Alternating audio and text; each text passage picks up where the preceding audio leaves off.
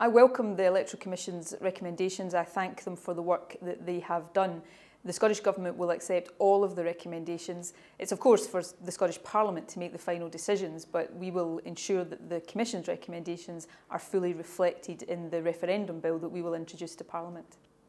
I'm delighted with the conclusion the Electoral Commission has reached on the question. They've suggested a minor modification to the Scottish Government's original proposed question.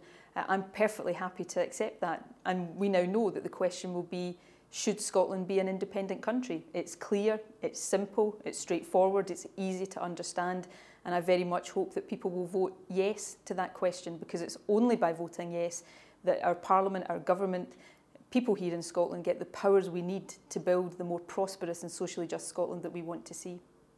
I'm satisfied with the recommendations the Commission has made on spending limits. It's no secret the Scottish Government proposed significantly lower spending limits, but the key point we wanted to establish is that there should be a level playing field between the yes and the no sides of the campaign, and I think the recommendations of the Commission achieves that, and for that reason I'm perfectly satisfied to accept their proposals in that regard too.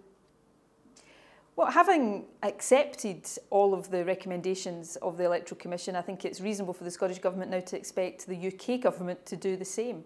The Commission clearly says that it is in the interests of informing people in advance of the referendum that the Scottish and the UK governments come to a shared understanding of the process that will be followed after a yes vote. I've been calling on the UK Government to have these sensible discussions, and I hope now that they will agree to do so.